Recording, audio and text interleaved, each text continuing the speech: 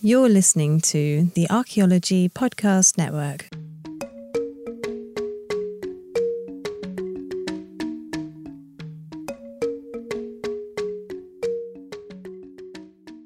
Welcome to episode 51 of A Life in Ruins podcast, where we investigate the careers of those living life in ruins. I'm your host, Carlton Gover, and as always, I am joined by my co-host, David Inhow and Connor Johnin. For this episode, we are pleased to have our friend and colleague, Chris Rowe, return to the show. You may remember him early on from episode 12, Artifact Roadshows, where Chris had recently arrived to Augusta working with David at New South Associates. And for those of you who did not listen to the episode, we all went to graduate school, the University of Wyoming, got our master's degree with Mr. Rowe. So, Chris, how are you doing? What have you been up to since you were last on the podcast? I am doing fantastic. Not doing a lot, though. There's been a pandemic since the last time we spoke. So, been doing the same thing everyone else has. Zoom meetings, and then eventually a 9-to-5 workday, and then fading into the abyss of television in the evenings. Fair enough, man. How has Nebraska football fared this year? Oh, man. Let's just skip past that part of it. I do want to point out that we did a spring game, though, on it must have been like NCAA football 2007 or something like that, and they live streamed it. So they brought back it was like the perfect Husker team versus the perfect Husker team. It's like all the stars from all the old times, and it was pretty funny. They had full on announcers for it, and it lasted a good 45 minutes, and we watched it because what else are you gonna do? What else are you gonna do? But what can you do? What can you do? It is what it is. You guys are back into like actually working in the office at this point? Oh, very much so. Yeah, we can't really do our jobs very well from home for a sustained amount of time. I was telling Chris this the other day, and like I have friends that have been working remotely since lockdown last year, and like since they work very white collar jobs where like they can just use an Excel sheet at home remotely, they're like, well, just tell your boss like you just want to work from home. At least write him a letter. It doesn't work like that. Like I have to be there to manage artifacts. And he's like, but surely there's something you could teach them virtually. And I'm like, no, they will replace me virtually if I do that. And like Chris and I were talking about how that's like the blue collar, white collar divide of archaeology. Like it's honestly a blue collar job in a lot of ways. And Chris had a point, something about trade schools. Yeah. It's just, it could be a trade degree. It could be a 2-year go to school, land in a job degree. Honestly, I don't think I even understood or cared about theory in my undergrad. Right, because if you wanted to just do people without an anthropology degree can do Forest Service archaeological reconnaissance. I've seen that on people's applications before, but like just with enough schooling to learn what lithics are, like how to find them and like site deposition, you could easily do survey. It's just the field school aspect. I mean, you could create that and transfer that into a trade school and dibs on that idea. So none of y'all get that. But like obviously academic archaeology would still like be a 4-year thing. And like, to get your RPA and all that, like I imagine that would be the same, but yeah, food for thought. And Chris, you are certified as if I remember correctly, you were an archaeologist over the summers back at Wyoming working for the Forest Service. And didn't you get like forest fire qualified or something? Because remember when we had that huge fire outside of Laramie, you were like raking in overtime just by sitting near the fire trucks, just wait for it to burn out. That is pretty much exactly what happened. So I went to fire school. I truly... Everyone raves about how they love going on fires and doing firefighting with the Forest Service and stuff like that. For whatever reason, it's not for me. I don't know if I was just too out of shape at that point in time. Like it's changed. Still too out of shape to do it. I think if I had started it at like age 20, yeah, I'd be gung-ho about it. But, it was what can you do? It was not for me. The overtime was super nice, and all I had to do was deliver supplies. And if you do that once a day and go out to the fire line, you get hazard pay. So it was a pretty sweet gig. Don't get me wrong. It was long hours and ate up a weekend, but yeah, it's super interesting. I feel like there's a ton of archaeologists I know who have done that, worked in fire for the Forest Service with an archaeology degree. I mean, it's interesting how much overlap there is. I mean, they probably just take whoever they can get, honestly, when things get out of hand. Well, that, and also there's the fire archaeology aspect of it as well that you have to consider. So you want to make sure that, you know, they're not going to run a dozer line through a listed site or something like that. So there is like spaces to do it as an archaeologist out there. But yeah, I am definitely in the minority on that, where it wasn't for me. Everyone else that I've ever talked to has worked for the Forest Service. They love fire. It is their jam. I totally get it. I like campfires. I don't know what it was. It wasn't for me. Oh, I have a question though. Like, you know, to prevent the fires, like, why don't you guys just rake the leaves? That is a good point. I don't know why they haven't thought of that. Yeah. I just came up with it on the spot, much like a certain person did. You're going to have to run that up to the highest echelons of the government. He's the highest of the high. I mean, the man tried to guess the cure for the coronavirus live on television. I think he figured out the Forest Service forest fire issues with just a stroke of a word, you know? I don't know what we're going to do about this Biden guy. He's crazy. Yeah. Or it could have been like a legit stroke. I don't know if it was a stroke of genius, or a legit stroke that might have put him on the raking leaves thing. Yeah, and Biden's a mess, so hashtag Trump 2024. Please stop. Please. Don't you put that evil magic on me, Ricky Bobby. Y'all can edit that out in post, right? Yeah, exactly. But I think, you know, kind of circling back, you guys brought up an interesting point that I would like to get into before we get into the curation and collections thing about, like, could archaeology be a trade school? Because we haven't really talked about that.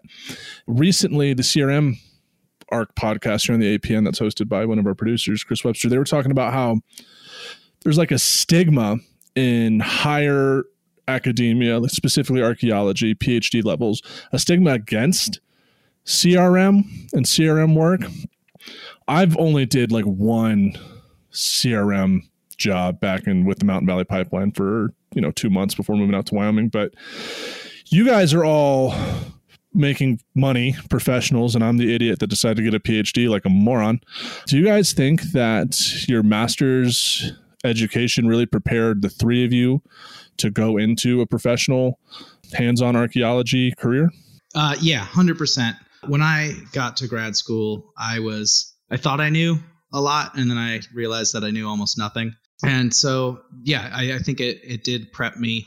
And going through it, like, all of my advisors knew that I was going to be going into CRM in the end, because that was my goal at the time, and it obviously worked out. So I think I kind of tailored my experience to that more so than some of the other folks that tailor it towards maybe going on to doctoral school or focusing on academics. That's a great point too, because like no one ever really talks about that. Like, you're supposed to have an idea of what you want to do, like, right when you go to grad school, like maybe what you want to research for a thesis, or like in your case, like your job. But the interesting thing is, and I didn't learn this in class when I hated it, like theory class, but now being like post grad school for me, what your ideas of the past are and what you want to do and study about the past.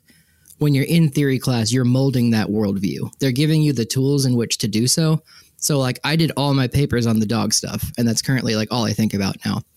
But my thesis ended up being on something else. Yeah. Do you guys see what I'm saying? Sorry, I'm going on a tangent. Like if you go into it, you get what you want out of it, which could be, biased as hell, but like, I don't know. Right. Well, I think the classic is that, like, you get kind of your general understanding of anthropology from your undergrad, and then you find your niche in grad school and you really narrow your focus. And I think that plays out for just about everyone who makes it through grad school and onto the professional world. So you went right from grad school during grad school, you were in the Forest Service. So like, do you think, like Carlton asked, like, did that really help? Like what you learned in theory and bio and linguistics? Somewhat.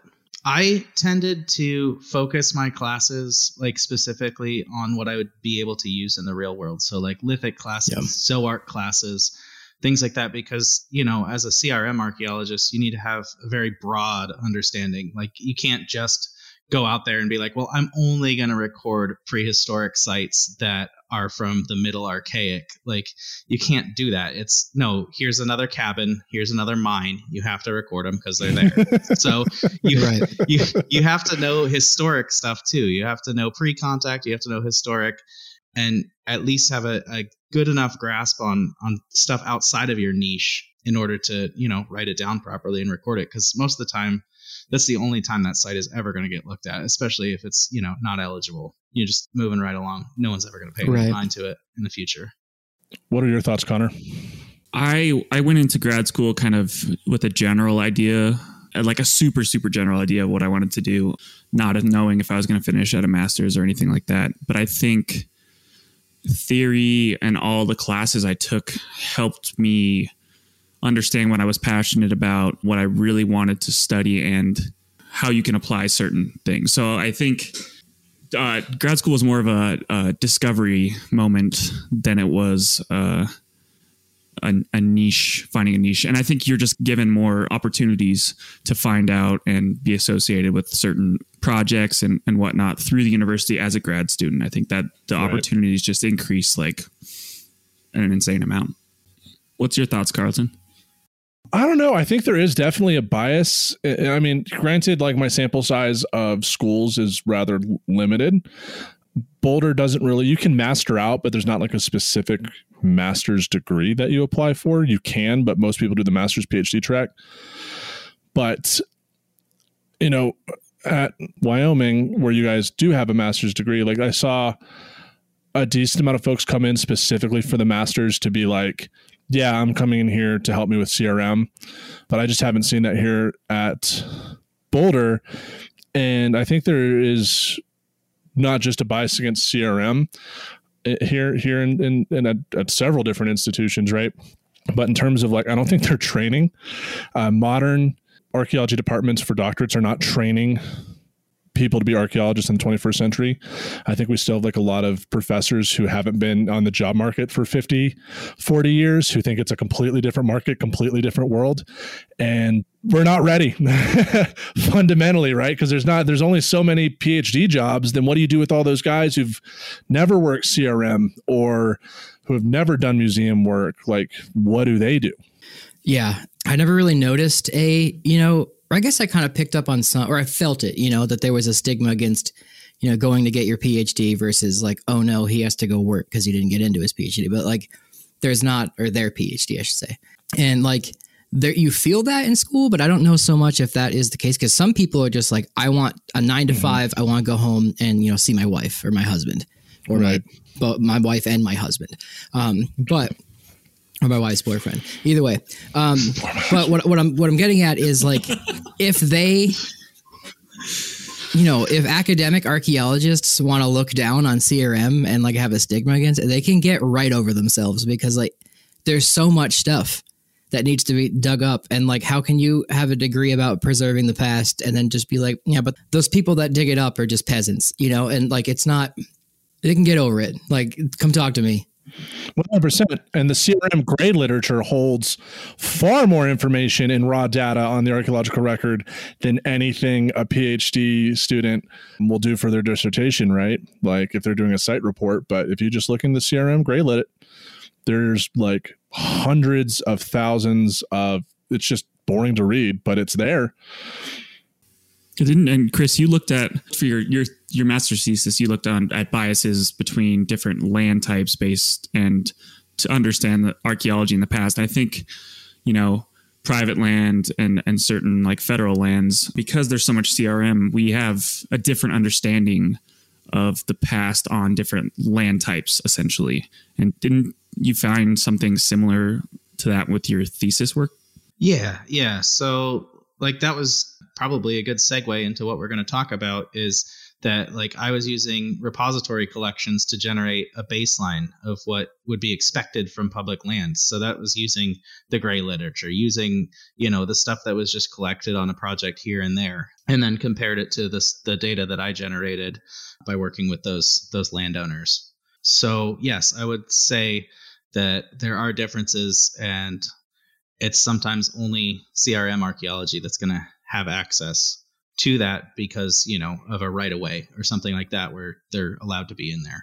Can you give the audience a quick TLDR of your results from your thesis, just so they remember? Sure. Yeah, absolutely. So basically compared public versus private land projectile points, grouped them into categories, temporal categories, rough ones, and then basically just saw how they compared through time, and essentially found that paleo age stuff was more prevalent on public land, and the more recent stuff was more prevalent on private land. Okay, cool.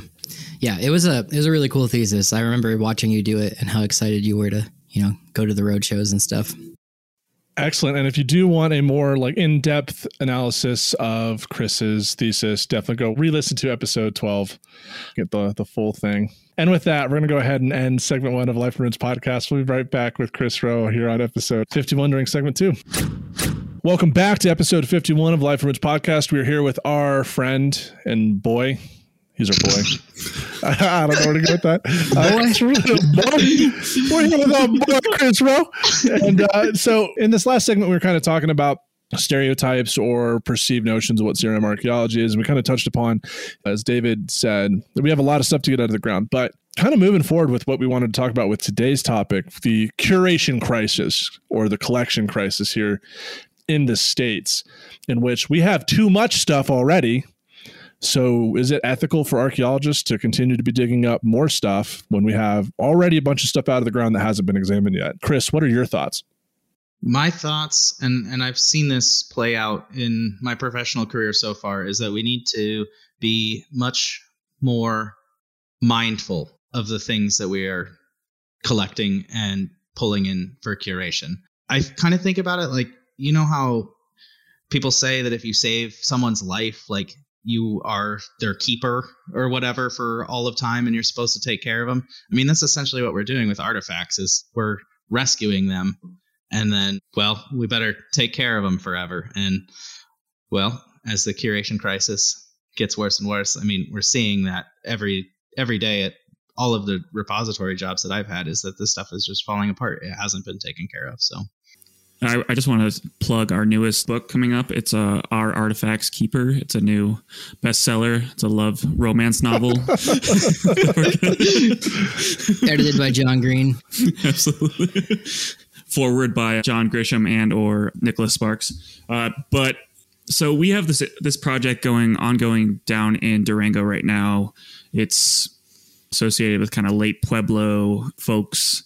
And as part of this project, we just discovered tons and tons of these huge metates, just the same types over and over and over again. And we ended up collecting most of them because it's going to get destroyed and whatnot. But we're at this point where this museum we have this curation agreement with, doesn't really want all these metates. So there's this weird place of what do we do with these artifacts that we're not putting in, because we have this crisis already. And I'm not sure that there's a really, really good solution for that at this moment. I don't know if you guys have encountered anything similar or whatnot. Well, I mean, just to put it into context, right? For those that might not know what a metate is, think a mortar and pestle, but instead of a pestle being which one's the bowl? That's the pestle, right? Or do I have them backwards? Yeah, so the pestle is the bowl, but a metate is like a giant, if you're seeing this on video, it's like a giant slab of stone that they use to grind up grains and other things. So they're heavy, A, and then B, they do take up a lot of space. It's not like a couple flakes. So, and they vary in size from, about yay big to a whole table, and they can be even built in the ground and stuff like that. So they're just not efficient users of space. And it seems like that we need to really think about how we're sampling the past and what we need to preserve as part of that. Do we need 20 of the same type of metate from the same site? Probably not. Probably not. And I think you have to look at how are you going to use it moving forward? We all know what metates were used for. We know the time periods that they fall into now. We're not doing a culture history where we need the artifact itself, and you can write a whole paper on an artifact. So are you going to be able to do some sort of residue analysis on it to see exactly what they were grinding? Or has it just been sitting on the surface for the last 500 years? And that's all going to be probably, worn off of there. So yeah, I think with things like that, like personally, if I came across that, my gut reaction would be to maybe collect the smallest or a medium-sized one and then record the rest probably as features. Yeah. Well, maybe, right? I think one of the cooler classes I've taken on my museum studies program, emerging technologies in museums, you could use photogrammetry or 3D scanning to store that data in a virtual space. And then I know Pueblo people are really particular about like taking things out. Maybe there's an agreement of like, okay, let us scan these metates, put them in a virtual space, and then put them back and then record it. And it's like done. Devil's advocate here. The point of this is to keep them so people can research them eventually if they want to. Mm-hmm. So what if somebody wants to do like a residue analysis on there to be like, oh man, they were grinding cannabis out in the Southwest. Like, let's test for it. And like, you want to go test, you see it in the site report, but it's not in the repository. So I guess I'm answering my own question. Like, you could know to go out in the field and get it, but like, why not just collect it with the, I see where, Connor, you have that dilemma. Well, and the thing with our company is that we do these residue analyses as part of it, and we get all this information that we can out of it. And then I didn't know that. That's good. Yeah. So we built that in there to have that information, because I don't know past that what kind of information you really get at. I mean, you can look at maybe patterns of wear or something like that. But even then, I'm not sure that photogrammetry is there at this point, but eventually I think photogrammetry is going to be able to allow us to analyze something like that, striations, all that kind of stuff. So I think, but yeah, having it, you have to be able to get some sort of data out of it in some sort of sense. Well, how many metates, for instance, are in storage already that haven't been looked at? So many. So like that's yeah, exactly. So that's what we're talking about, like the ethical problem. We already have so much stuff in storage that no one's looked at back in like the 19th and early 20th centuries, where it was just like, take it and put it in a museum somewhere. Like, do you think? I have a crazy question. Do we start deaccessioning things and open up this stuff because there's so much of this stuff that's already in there? I feel like that's got to be the way of the future, is where you deaccession things and get rid of them, use them as educational things, and open up that space for better sampling in the future. I don't know. Do you guys agree, disagree? I mean, I think we should start looking at the stuff we have already. So like more, I think like you guys with New South, I know we can't really go into it, but the grant you guys are operating on is, certain agencies are bringing you guys their collections they haven't looked at, and that's how you're training your techs, right? Yeah, essentially.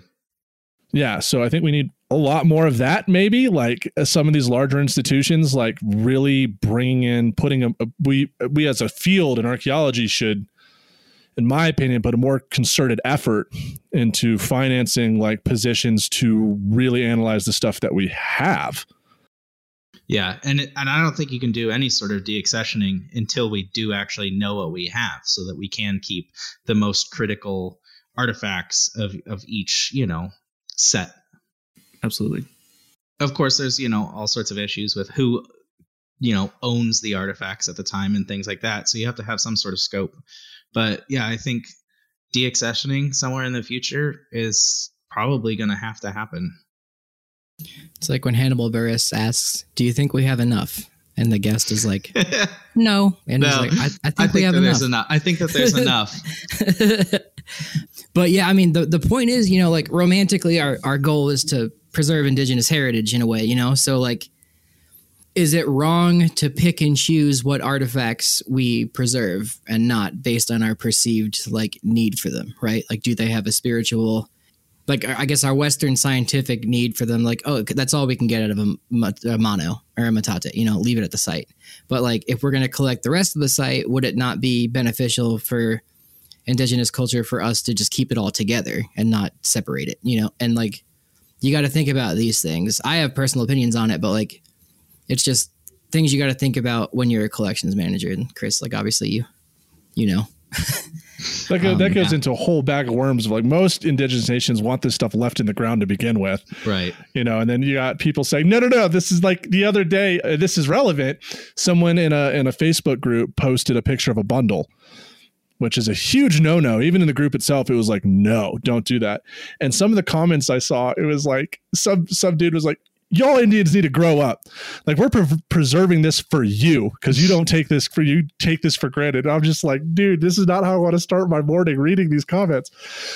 But what David's talking about, right, with that sampling bias of what do the researchers perceive as important, you know?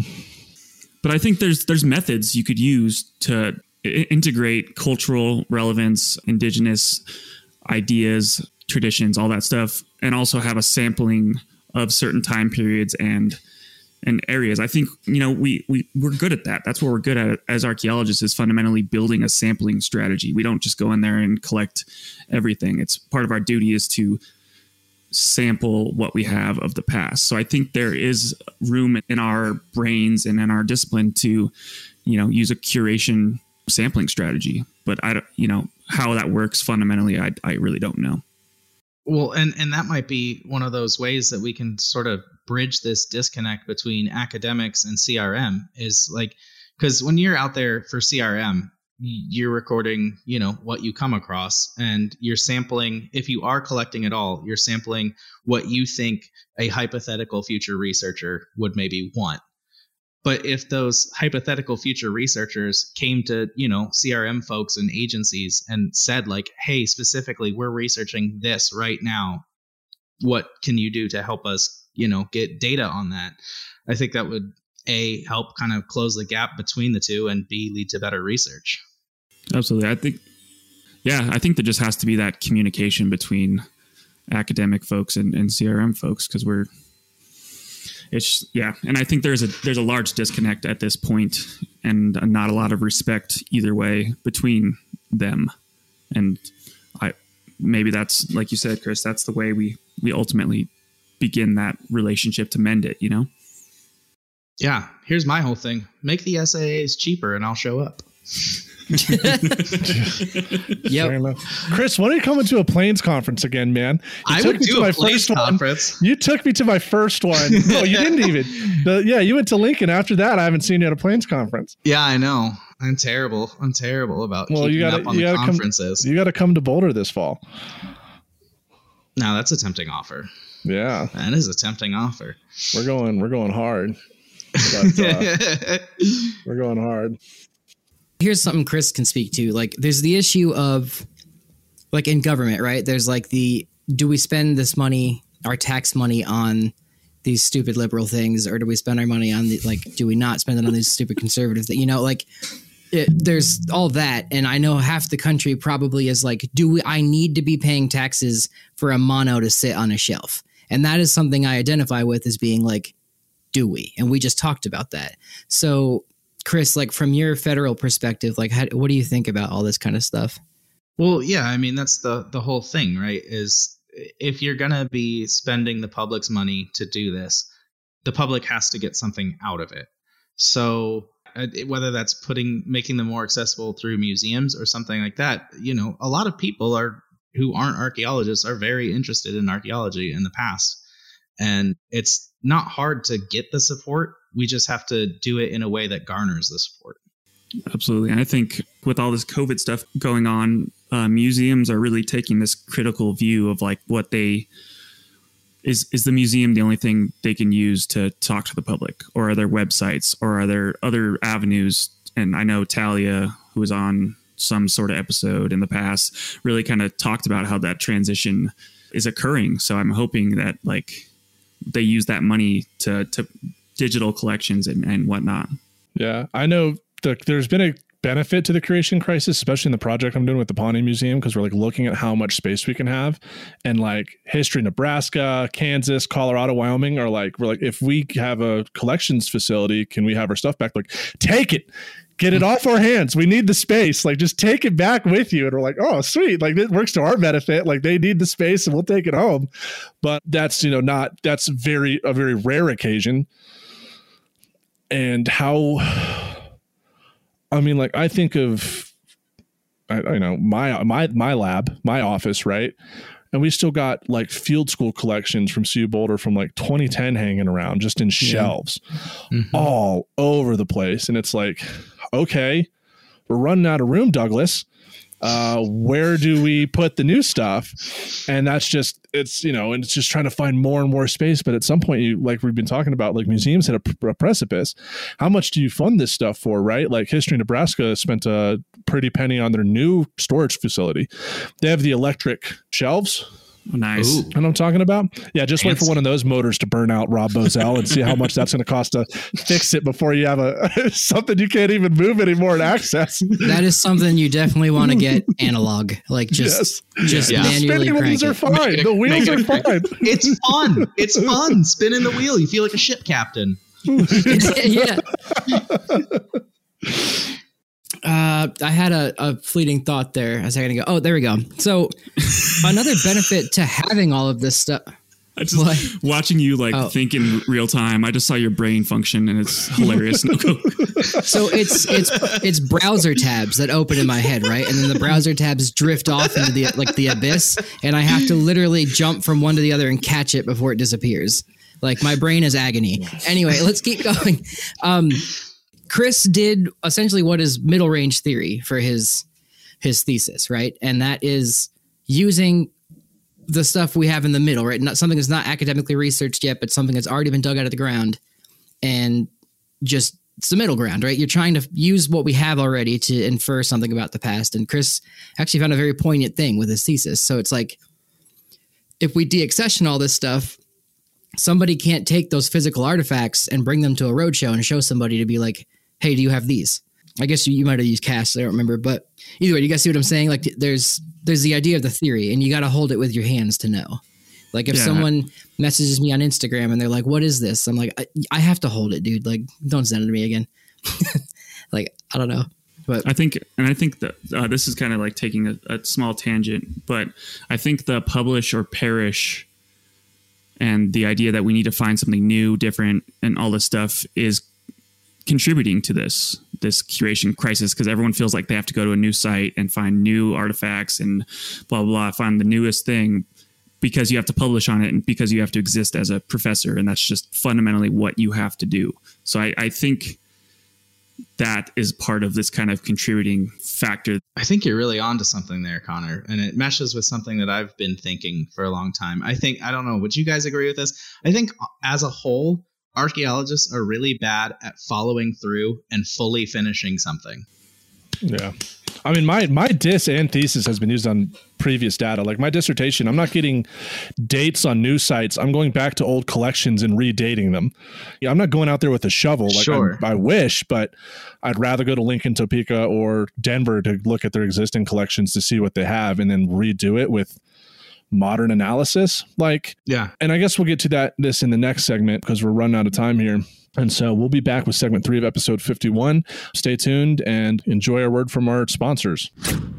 Welcome back to episode 51 of a Life in Ruins podcast, where we have the Roadshow Master, the Row Your Boat, whatever it is. He also has another title. He's David's editor on ethnocynology, and there's a post coming out here in the near future, Chris, I hear about. Editor-in-chief, please, and thank you. Yeah, I believe it'll be a very interesting post that I will do a fantastic job editing. If anyone else needs editing skills, you can look me up. My LinkedIn is my name. He's not joking. Chris is actually a phenomenal editor. He does like all of our stuff at work. He's edited journals. Like, hire the guy. But yeah, I got Chris on retainer, and I can literally say I got a guy, and it's good. And I'll just send him a text, and I'm like, "Hey, edit this." And he's like, "I'm playing D&D. I'm sleeping with my wife." And I'm like, "Yeah, but do it now." And then I'm very good at multitasking. That was comeback fire. But anyway, yeah, Chris, I just want to say that on the air. You're a very good writer, very good editor, and it's a blessing working with you. Aww, so, and a very good person. Oh, guys, stop. So I think we ended talking about academia, the curation crisis, new sites, all this kind of stuff.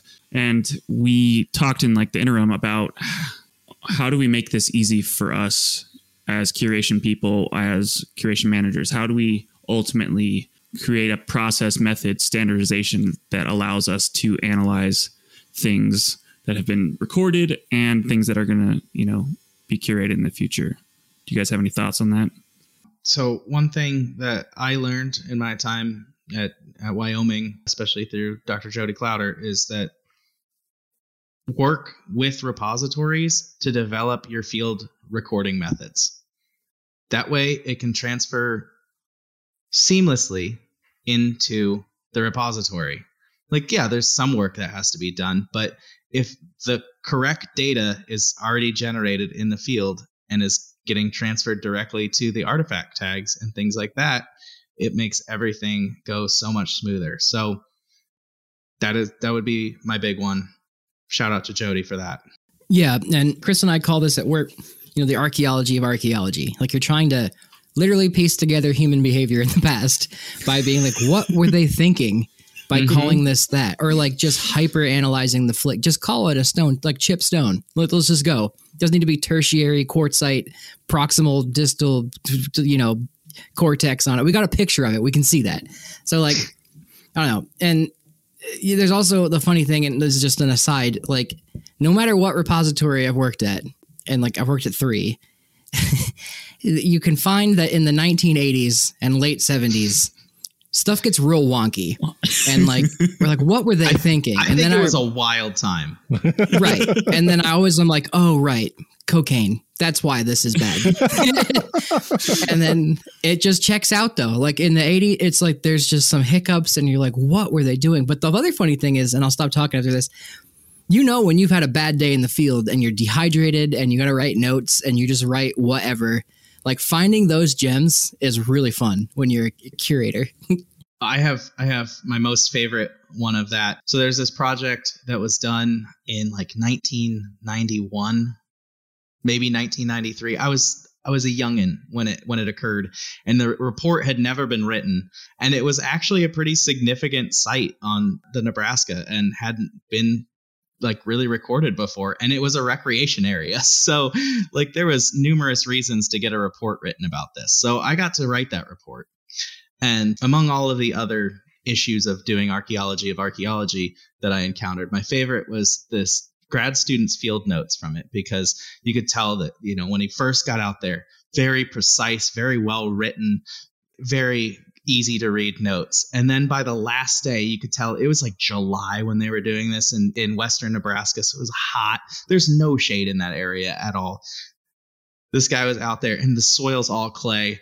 And it just says, "The tiny little evil pets in the screen won't die."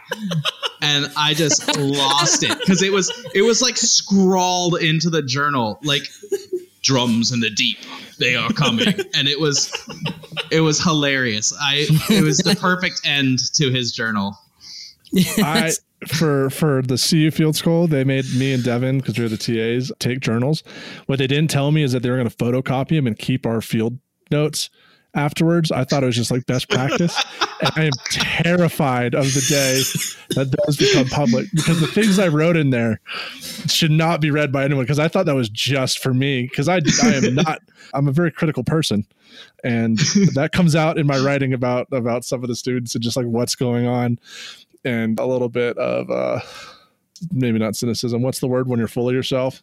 Arrogance? Narcissism? That one, yeah. A lot of arrogance and narcissism come out of there, especially when the site's mine to myself and I'm the one in charge. But anyways. Who hasn't been a horrendously arrogant archaeologist the first time they get a little bit of power to run a project? Especially right. I'm wearing that pith helmet and I'm just sitting there with like aviators on the pith helmet. I'm just staring at them like, "You're all mine today. Ain't no breaks. You better savor that water, boy. It's the only you getting."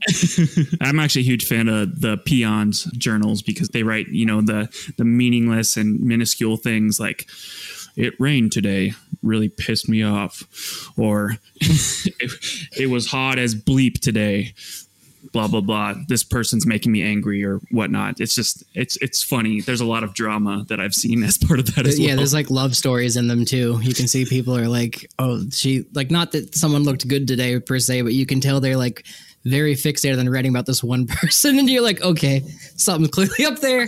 And then you get the ones that I've written in the past. They're like, "I saw a turkey."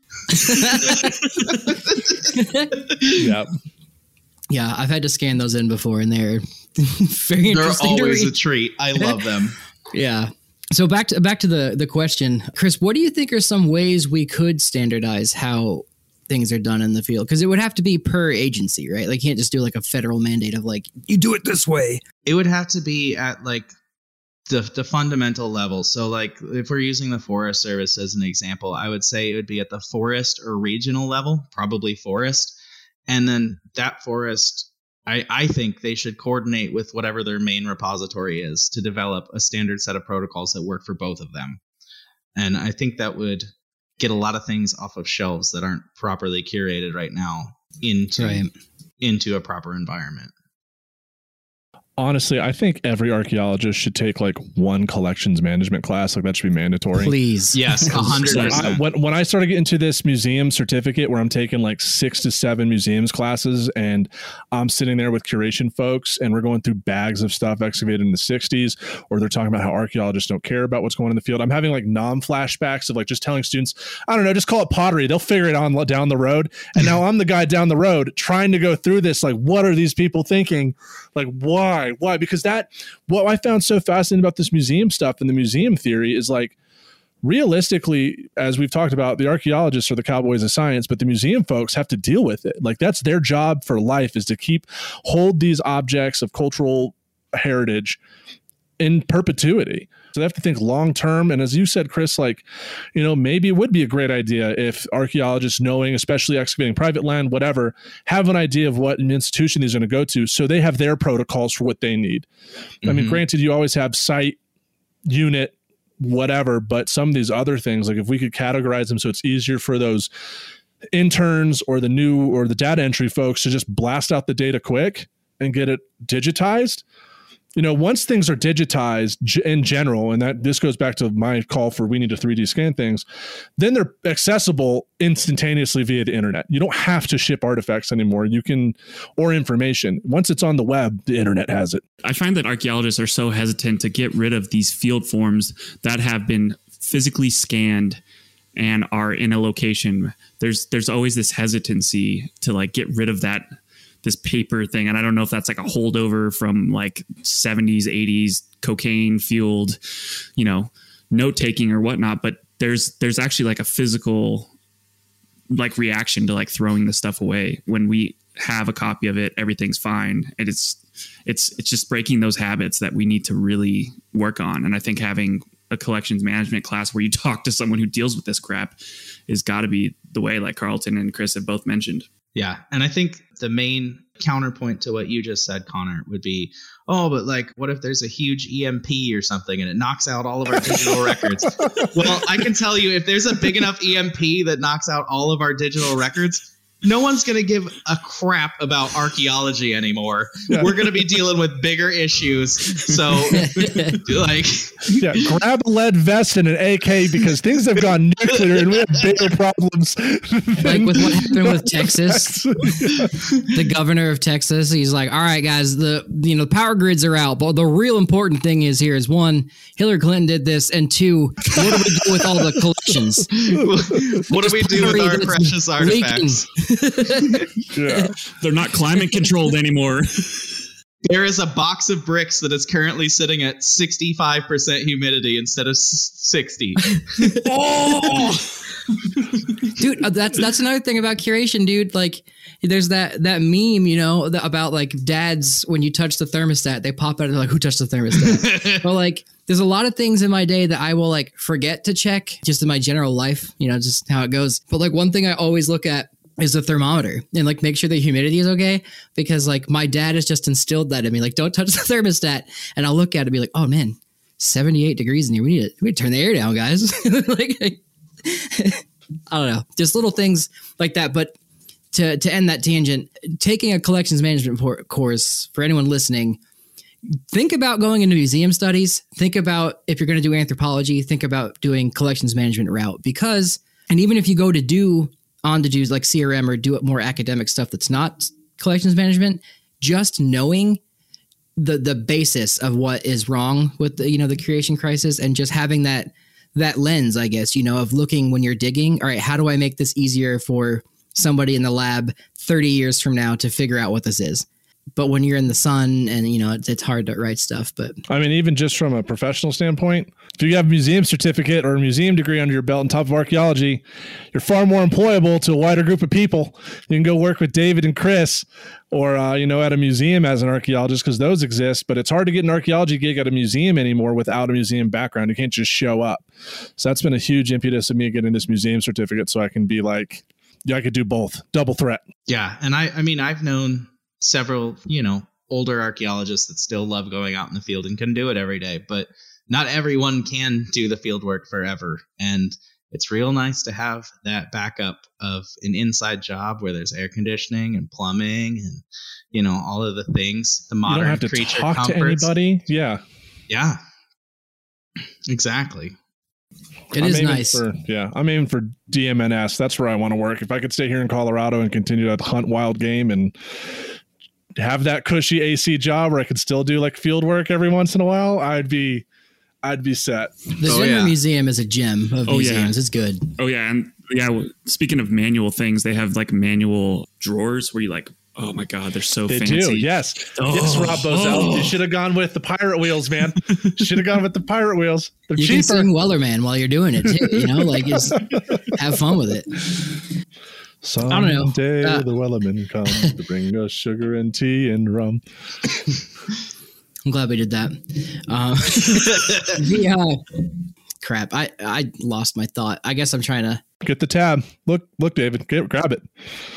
Oh, I typed in impudence to make sure that was the way to say it. So I think something we wanted to end with is, so Chris, what is your one thing you wish you could tell the archaeology community, anthropology community, anything like that? What was your monologue of where things should be, what they are, etc.? Oh, I have all of the power in the world right now to say my piece. No, I would say archaeology is a wonderful career. You meet wonderful people, but don't forget to keep an eye out for your own mental health and your relationships and even your paycheck. Because I think a lot of us archaeologists, none of us got into it for the money, but be careful about that, because the future, comes faster than you think. And so make sure that you're taking care of yourself out there as an archaeologist, because we tend to run ourselves ragged. We tend to not always make the best decisions for our futures. So that would be my piece. Yeah. That's a good piece. Yeah, it's a very good piece. And Chris mentioned it earlier, going into school, knowing what you want to do. Obviously, it's intimidating to do that. But Chris, obviously, he's good at this. He is diligent at what he does, and he has a very analytical mind. So don't think you're pressured into going and getting a PhD. My grandma's like, "Do you have your PhD yet?" And I'm like, "No, Grandma, I live with my mom." That was when I did. Now I don't.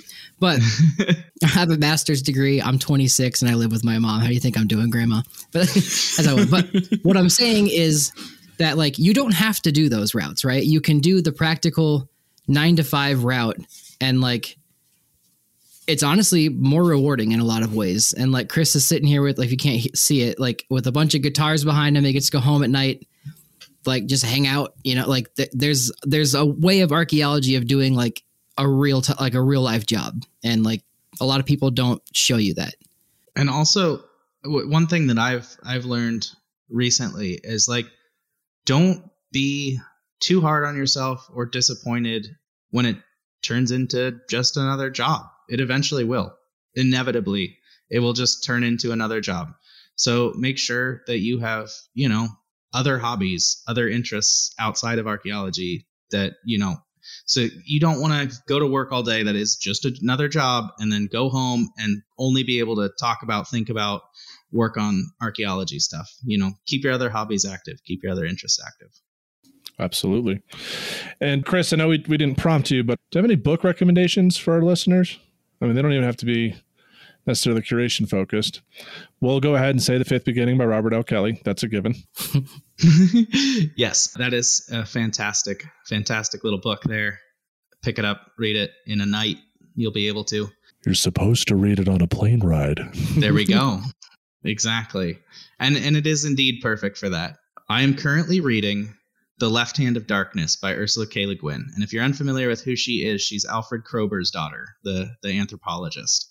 And so it's a sci-fi novel, but basically written as an anthropologist traveling to an alien world. And it delves into what is gender, what is humanity. It is pretty fantastic so far. I'm going to have to go ahead and recommend it. Absolutely. That sounds like a fun one. What's it called? The Left Hand of Darkness. Okay. And then also Clan of the Cave Bear because it's accurate. Absolutely. Hey, all might have had a time machine. You don't know. Those people left behind no evidence for us to study to know what their ways were. So that's true. So we normally ask this question only once, but because we love you, we're going to ask you again. And going through COVID and all this stuff, would you still choose to live a life in ruins, even if the ruins were in bags and were of confusing provenience? Yeah, like 75, 80%. Yeah, I would. What's the 20? What's the 25 or the 20? Flying an airplane. Oh, dude, I'm there with you. Yeah. You got the headset for it. Right? Oh my God. Hey, United Airlines, if you listen to a Life in Ruins podcast, I need glasses and I have never flown a plane, but give me a job. Also, listen to us when you punch your next customer. Chris, if you ever move out to Nebraska and work for History Nebraska, I'll take flying lessons with you. I wouldn't mind flying over the Nebraska prairie. Hey, you're not going to crash into anything. There's nothing out there. All right. On that note, if you guys could, please give us some Apple reviews. If you enjoy the show, we've got some emails. If you guys email us directly, we do read it. We actually love it. We've got a few of those that have been great. But if you can just give us a review on Apple, because that's how they measure how you're doing. So for the love of God, can you please give us some reviews? And if you can like and subscribe to the podcast, that also helps too. If you are not a member of the Archaeology Podcast Network, consider doing it. It's like $5 a month membership if you want. You get all access to everything that's on there. Ad-free shows. Bonus episodes that aren't on air. Yeah. You can join the Slack. Yeah. We're going to end this. See you guys. I choked on my wine.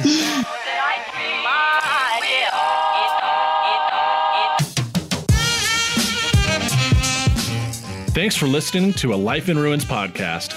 You can follow us on Instagram and Facebook at A Life in Ruins Podcast, and you can also email us at alifeinruinspodcast@gmail.com. And remember, make sure to bring your archaeologists in from the cold and feed them beer. So this is from Dean Johnin. My dad sent me this wonderful page, and I'll read a joke from it. I built a model of Mount Everest, and my son asked me if it was to scale. No, I said, it's to look at. Wow. Okay. Yeah, okay. Thank you, Connor. Thank you, Dean.